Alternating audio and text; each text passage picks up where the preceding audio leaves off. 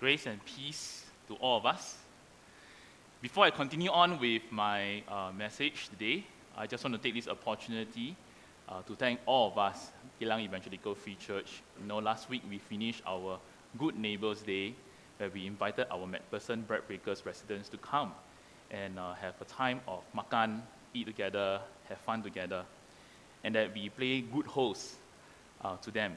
And in fact, there's a feedback from the SMC, and it's a very encouraging one. Let me just read to you the feedback of the SMC to encourage all of us to carry on this good work. The SMC said that, right, from the residents, what they say is that they really enjoyed the sessions with us. The program was good. There's a lot of food, and the friendship with one another was very warming.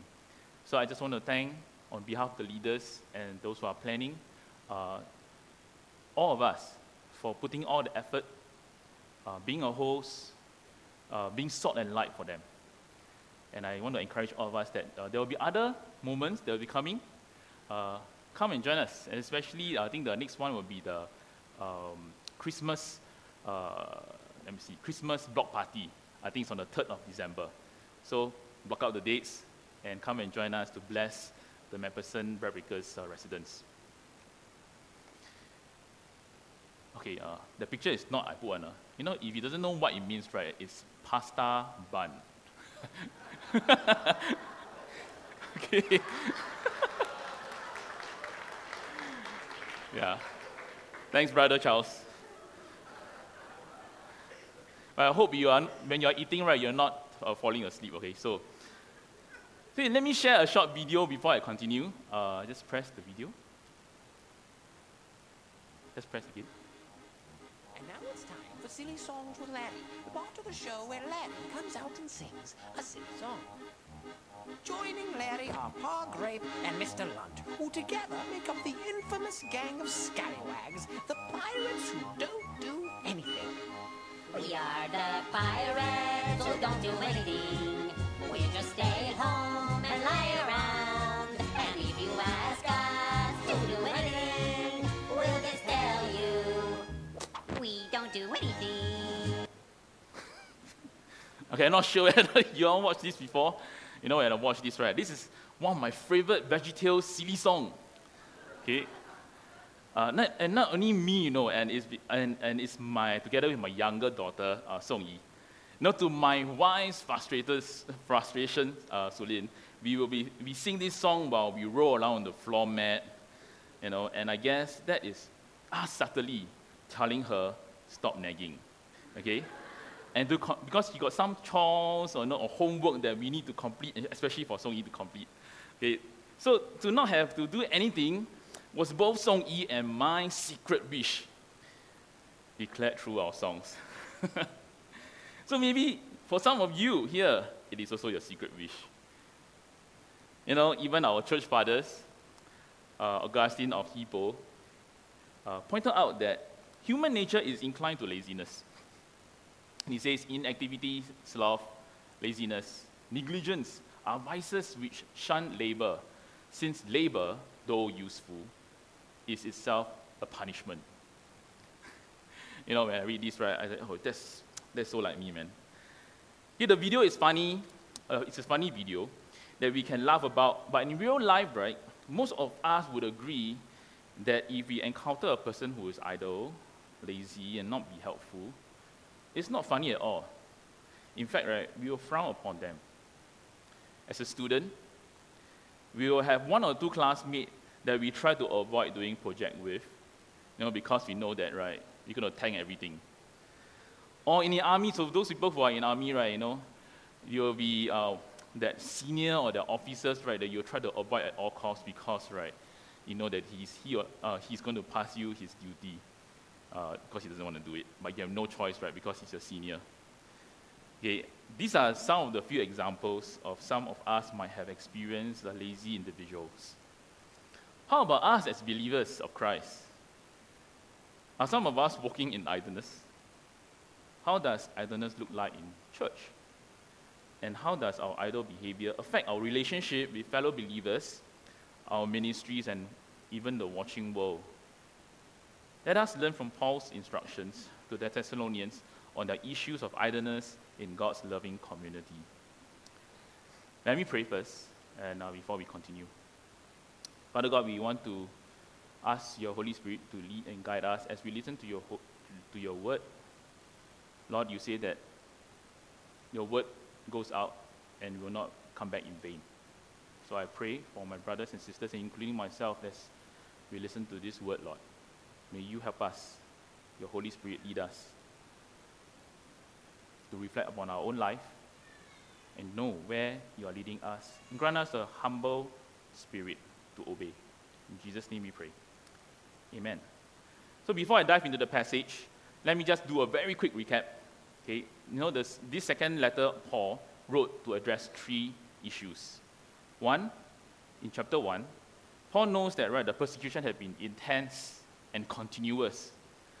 So he wrote to promise that God would one day vindicate them when Christ comes again.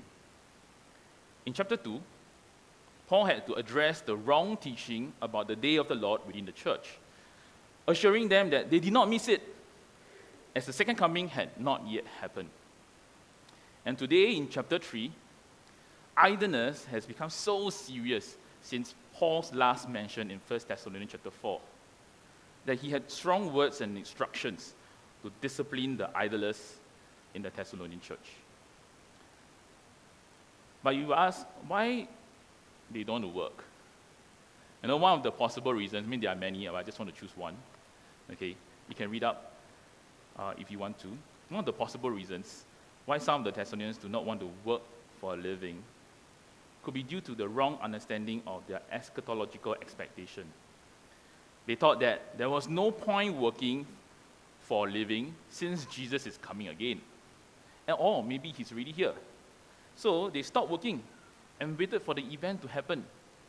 But in the meantime, he didn't calculate, what about food? Where to stay and all this? No money to feed themselves. Hence, what they do, they depend on the resources of the church. With Paul's correcting the wrong eschatological expectation in chapter 2, now they have no reasons not to work. But what motivates Paul? Strong words of discipline for the idlers in the Thessalonian church. Just now when Pastor John was talking about dedicating the council, and one of the things that he talked about is the work must be worked with love and discipline too. I think Paul is doing this. When he's saying this, he's saying out of his love. Let me continue. Now, as we know, the Thessalonian communities was a small and new church. Financially, they were extremely poor. As we read in 2 Corinthians chapter 8, but despite their poverty, they gave generously to meet the needs of their own community and even to beyond. You'll hear some of these things, they give to the Macedonian church, and even they give to the Jerusalem church when the Jerusalem believers are in poverty. However, the Thessalonian believers were discouraged by idlers among them. As a church, not only were they weathering the constant and intense persecution from their enemies, but they also have to fight against heresy.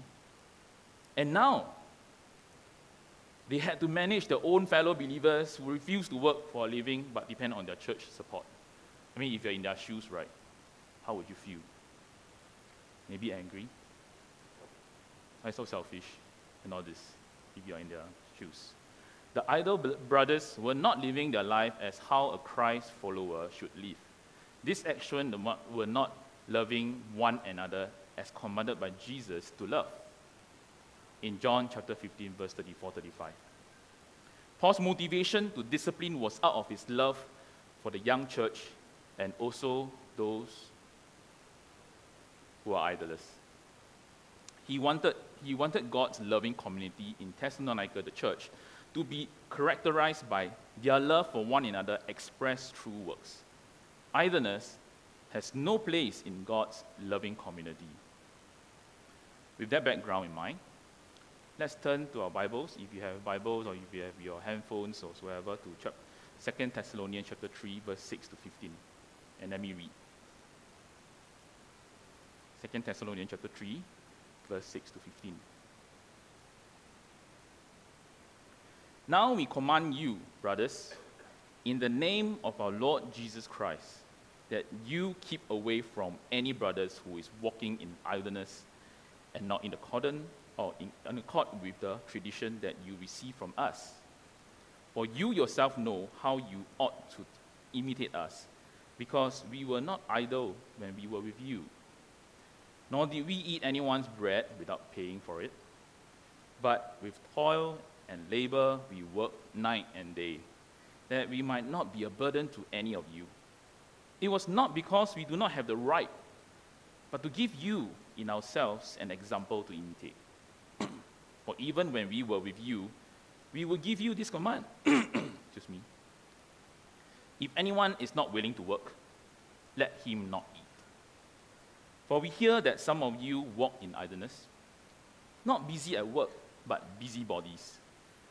Such persons we command and encourage in the Lord Jesus Christ to do their work quietly and to earn their own living. As for you brothers, do not grow weary in doing good. If anyone does not obey what we say in this letter, take note of that person and have nothing to do with him, that he may be ashamed. Do not regard him as enemy, warn him as a brother. Point 1. The orderly life characterizes God's loving community. Verse 6 to 10. No, walking in idleness is wrong because it's against the teaching and the values of Christ. In 2 Thessalonians chapter 3, verse 6 to 10, just now where we read, first part of it, the Greek word for walking in idleness, I was struggling with what is it trying to say. In ESV, just now what we read, could also be translated as disorderly life or undisciplined life. The reason why ESV used walking in idleness is because the disorderly life that Paul had in mind in this passage is the idle life of some of the Thessalonians. And that's why he said walking in idleness. So the disorderly life or idleness in the context of the Thessalonians is not according to the teaching of Christ. Paul came down hard to the Thessalonians this time round. The first time when he mentioned this was in 1 Thessalonians chapter 4. He encouraged them, he urged them to do and to work with their hands, use it to encourage them to serve and to love. But using this phrase, in the name of the Lord Jesus Christ, at this time round in second letters, Paul intentionally stressed that the command was not only the apostles' wish, but of the Lord Jesus Christ's command. What is the command? It was an authoritative command for the whole church, not only the leaders, to discipline those who were not living according to the teaching of Christ. Very, very harsh words. New Testament scholar N.T. Wright says, the premise behind much of Paul's exhortation is that if God has created a new Messiah family in Thessalonica, and if that family is based on and characterized by nothing less than the self-giving love of Jesus Christ himself, then there are certain ways of acting that are necessary, and other ways that are inappropriate.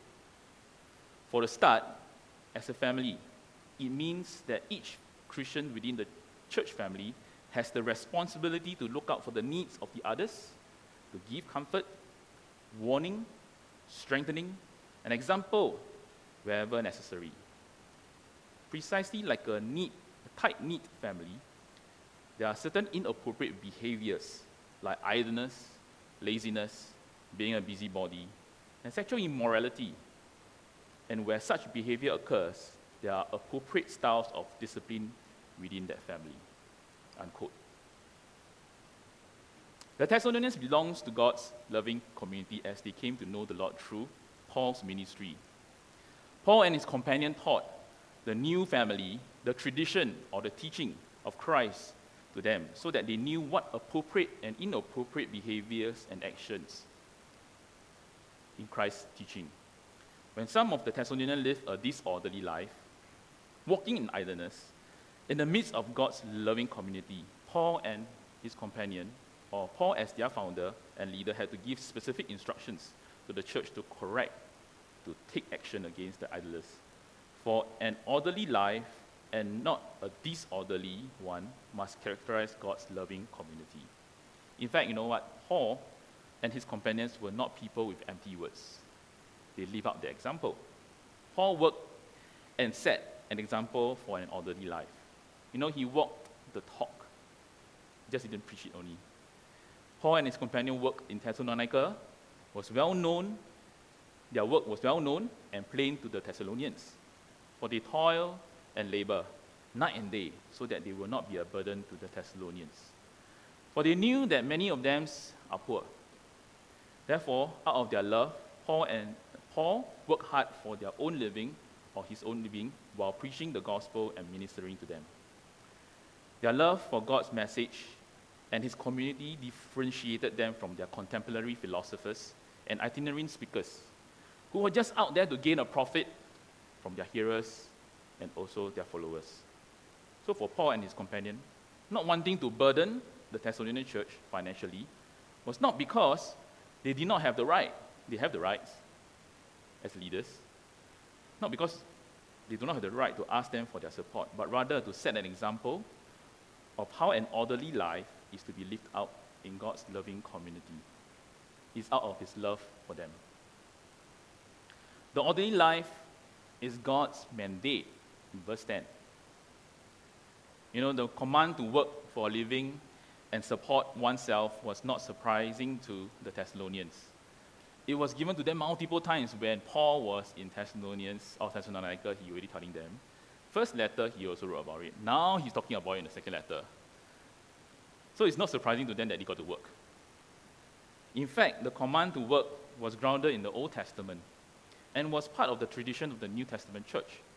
Work is part of God's mandate for humanity after he created them. In Genesis chapter 2, verse 15, after God created the man and the Garden of Eden, he put him in the Garden of Eden to work it and keep it. After the fall, because of man's sin, God cursed the ground and said to man, "By the sweat of your face you shall eat bread." Genesis chapter 3, verse 19. So man is to work hard for their food, for their living, from then on. So it was outright disobedient and against the scriptural teaching of God's word when idlers persistently refuse to work with their hands but keep depending on their brothers to support.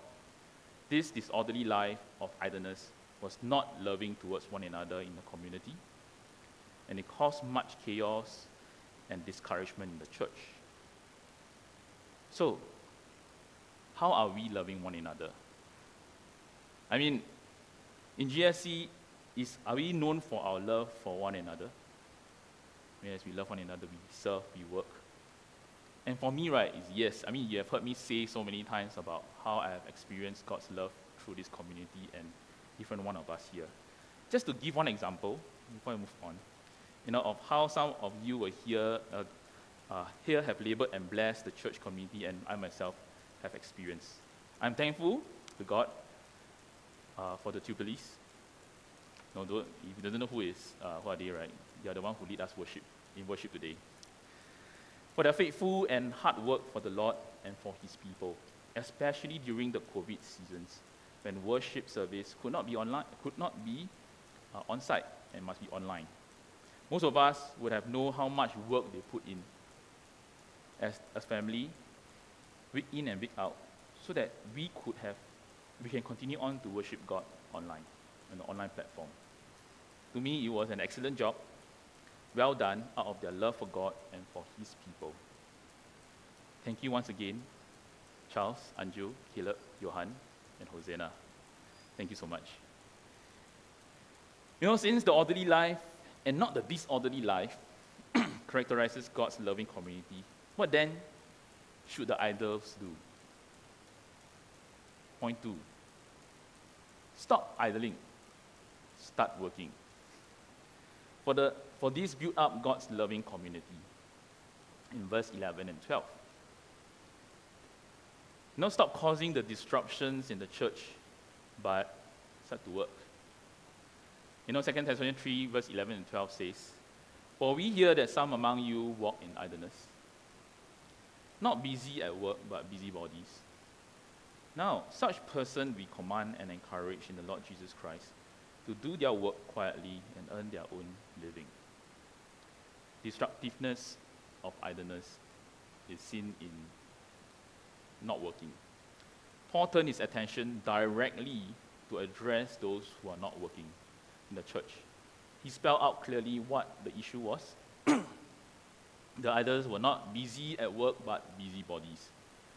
This disruptive behavior because of their idleness affects the order in the church and the ministries. How? How did it affect? First, they were busy meddling with other people's matters when they're not working, gossiping and maybe even sowing discord among brothers in the church. This bad behavior had caused others in the church to stumble and be discouraged. Secondly, the idlers refused to support themselves would also mean that the destruction of the church ministry that looks after those genuinely in need. The limited resources that they have, right, to give to the needy, now need to share with those who are not working. It's definitely unfair. Moreover, it's greatly hindered the advancements of Christ's message or the gospel message, as the idlers' disorderly life give a bad reputation to Christians in the Thessalonian church. For they are supposed to represent Christ well through their works, as mentioned in 1 Thessalonians chapter 4, verse 10 to 12. And then lastly, right, the idlers' actions do not exhibit the love that was shown by Christ's selfless love for the church. Their need to be supported, even though they could work, discourage those brothers who were toiling night and day to do good for the Lord and the community. Their selfish behavior stumbled their fellow brothers and caused disruptions and chaos in the church. What is Paul's remedy? Work quietly and earn your own living. Very simple, right? Paul's instructions given in the Lord Jesus Christ was to warn those who were idling. If they continue to ignore the command, they were not just rejecting the apostles' command, but also the authority of the Lord Jesus himself. It is like, hey, last warning. So, they were instructed to work quietly, and when they engaged in work and earned their own living, they also relieved the church from the additional burden to support them. You no longer the need to be dependent on anyone in church. They can also be an active contributor by joining the church to bless others who are genuinely in need. The Thessalonians were well known for their labor prompted by love for one another in their own community and beyond. For Paul's command to those who are walking in idleness was clear. As believers of Christ who are called to love one another, stop idling, start working. So most of us, I would say, might not have the issue of and struggle with not engaging in work. Like the Thessalonians, that is their context. We are swarmed each day with our work, school, or personal activities. And it is good to work hard to pursue what we desire and enjoy, giving our best in all that we do. And as we are motivated to give our energy to our pursuits, have we also considered giving the same energy and excitement for the work of God? How are you involved in serving God and His people in church, either in a ministry or personal efforts? How have we exercised the spiritual gifts and talent that the Lord has given us to advance Christ's kingdom in our life and in the church recently?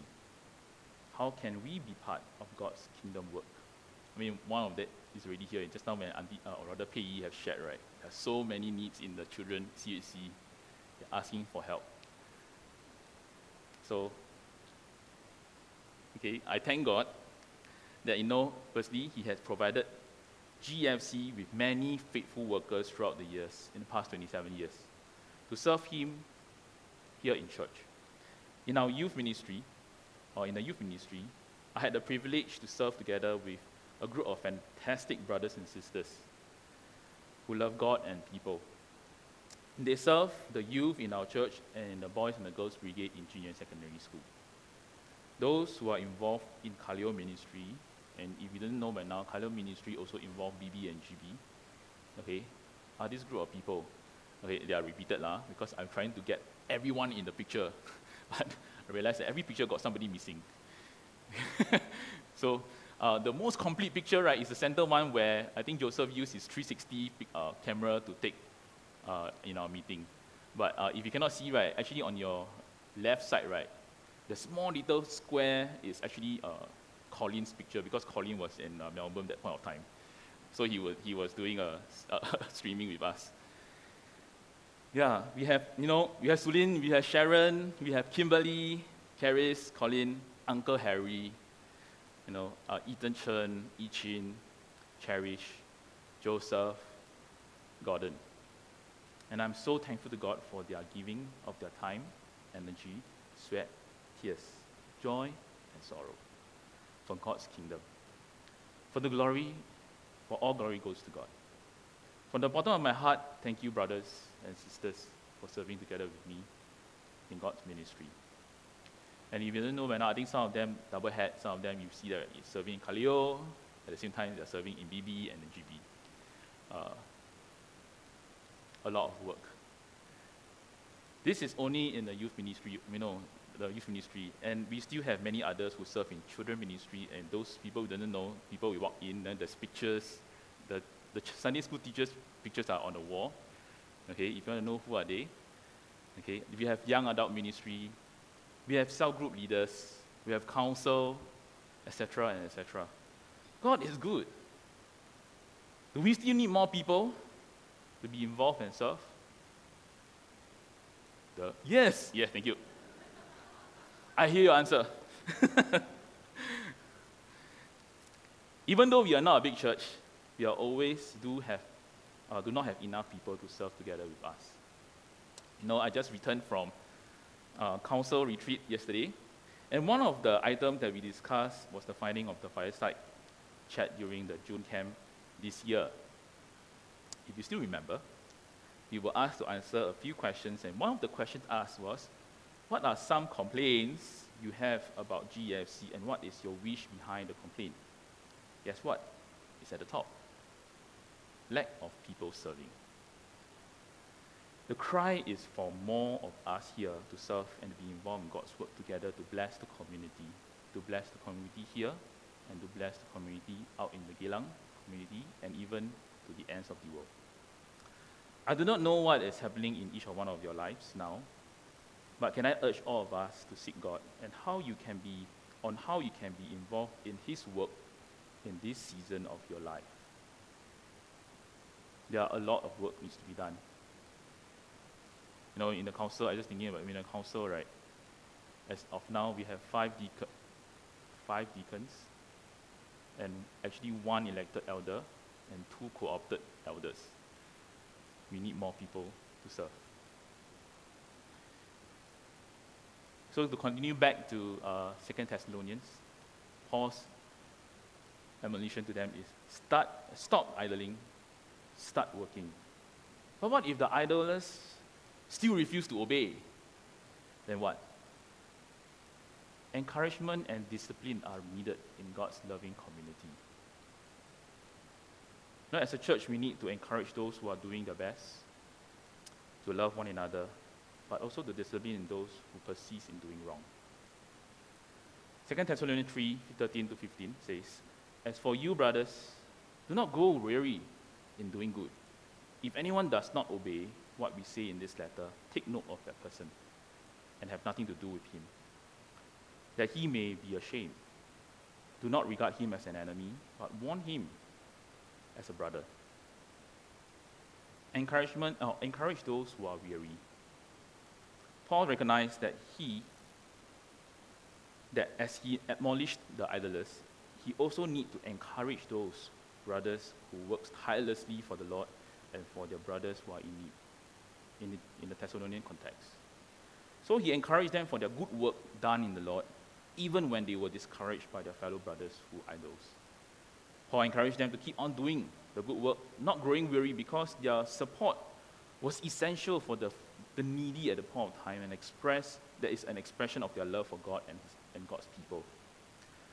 But what about those who were continuing in their disorderly life, walking in idleness, remaining in idleness in the church? Paul commands the church to discipline with redemption in mind.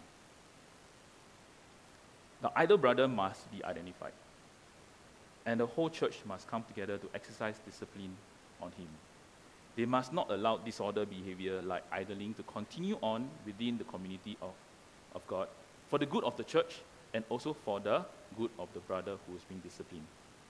I believe the apostles' instructions to obey Christ's teaching was taught in the church and even used to admonish the brothers who idols all this while. And if any of the brothers choose to persist in living a disorderly, idle life, discipline will need to be exercised appropriately.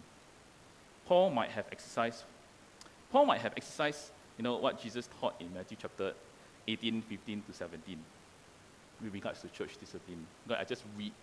I think, he has shared with them, he has encouraged them, he has talked to them, and then now he comes to the place where maybe you need to be a bit more harsh. In Matthew 18, what Matthew 18 says, if your brothers or sisters sin, go and point out their fault, just between the two of you. If they listen to you, you have won them over.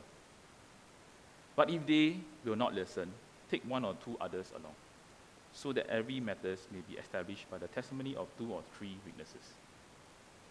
If they still refuse to listen, tell it to the church. And if they refuse to listen even to the church, treat them as you would a pagan or a tax collector. Okay, this is not my words, it's Jesus' words. At first, it looks like Paul was commanding the church to excommunicate the idol brothers. Wow, scary. But later in verse 15, right, of 2 Thessalonians chapter 3, it seems like the situation was not drastic enough to cast him out like the sexual immoral person mentioned in 1 Corinthians 5, but a limited form of dissociation with the brother.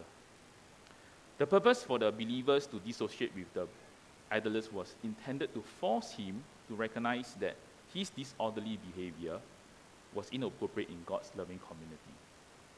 The church needs to dissociate with him to express the church's disapproval of his action. Hopefully, when he experienced isolation from the church, which was his only support community there, because as a believer, as a Christian in Thessalonica, you are already being persecuted by your own countrymen. And now this is the only community that you have. And if this community have to isolate you, you will be alone. It's very scary. Okay. So hopefully, when he experienced isolation from the church, which was his only support community, that will force him to recognize the seriousness of his wrongdoing and repent and turn back. At the end, Paul still considered the idler a brother, and his desire was for him to turn away from their idleness, and be redeemed back to Christ's family. When he disciplined, and in fact, when we think about when we discipline our children, we never say that we want to cast him back out, right? We think about helping them to turn back to God or to do the right things. So the same way, in the church, when we discipline, it is about turning the person back to Christ so that they can belong to the community again. Are some of us tired and weary of doing good for the Lord, discouraged by our ministry's consistent lack of fruits or disappointments with the results? Don't give up. The Bible says you're in good company. In Hebrews 12:1 to 3, and let us run with perseverance the race marked out for us. Fix our eyes on Jesus, the pioneer and perfecter of faith. For the joy set before him, he endured the cross, scorning in shames, and sat down at the right hand of the throne of God. Consider him who endures such oppositions from sinners, so that you will not grow weary and lose heart. That's Jesus' encouragement to all of us who are weary and tired. Press on, brothers and sisters, for victory already belongs to Jesus Christ. For victory already belongs to Jesus Christ. Or is your life in disorder? some area of your life is not according to Christ's teaching. If you feel defeated, I know you try to do, but you feel defeated and want to give up, the call for us is to return to Jesus. He's calling you back to Him to start anew. 1 John 1:9 says, and give us the assurance, if we confess our sins, He is faithful and just, and will forgive us our sins and purify us from all unrighteousness. In Jesus, there is forgiveness and grace. Today, God calls you to return to Him through Jesus Christ.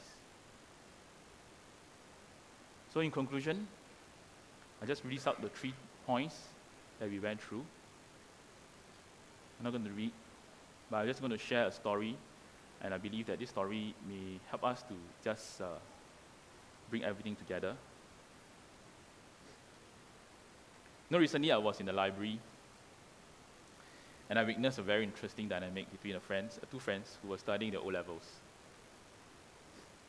For easy reference, I will call these 2 girls A and B. Okay, because I don't know their name. Okay, follow along with me. One of the girl A came to the study table first and started to use her phone. They put down the books, then they sit down and use the phone. Okay. She was supposed to be studying, her O-levels around the corner, but she was too engrossed catching up with the social medias and all the news. So after 15 minutes, right, her friend B come and sit beside her. Okay. And when she realized that A was still using her phone, B picked up a piece of paper and slapped A's shoulder twice. And I looked at her with like, what are you doing? With displeasure. Next, B did something very interesting and surprised me. She pointed to A's phone and then waved to the hand, give me the phone. Okay, give me the phone. To my amazement, A willingly handed her phone over to B and started her revision. B put her friend's phone aside and started her own revision too. I think this is what it means to be a true friend, a friend willing to discipline another for the good of another. And the one being disciplined willingly humbled herself by giving up her idleness, recognizing that it was for her own good. If 2 students who are good friends can relate in this manner, what more we who are brothers and sisters in the family of God? Shouldn't we love one another more than that? May our love for God be shown through our love for one another in God's family. Let all that we do for one another be founded in God's love. Let us pray. Father God, we give thanks to you, Lord, that you have given us your command. You have taught us how to live a life that is pleasing to you. And given us the community, Yilang Evangelical Free Church here, to journey and to walk with us. There will be times where we encourage one another, and there will be times where we got to discipline. And I pray that, Lord, the time of joy and the time of sorrow and even for discipline will not be a time where we feel that you are against me, you don't like me. But Lord, it is because of love for one another, for the good of that person or even ourselves. So I pray that your Holy Spirit will lead and guide our church, every one of us here individually, to love one another as an expression for our love for God. True works. Thank you, Lord. In Jesus' name we pray. Amen.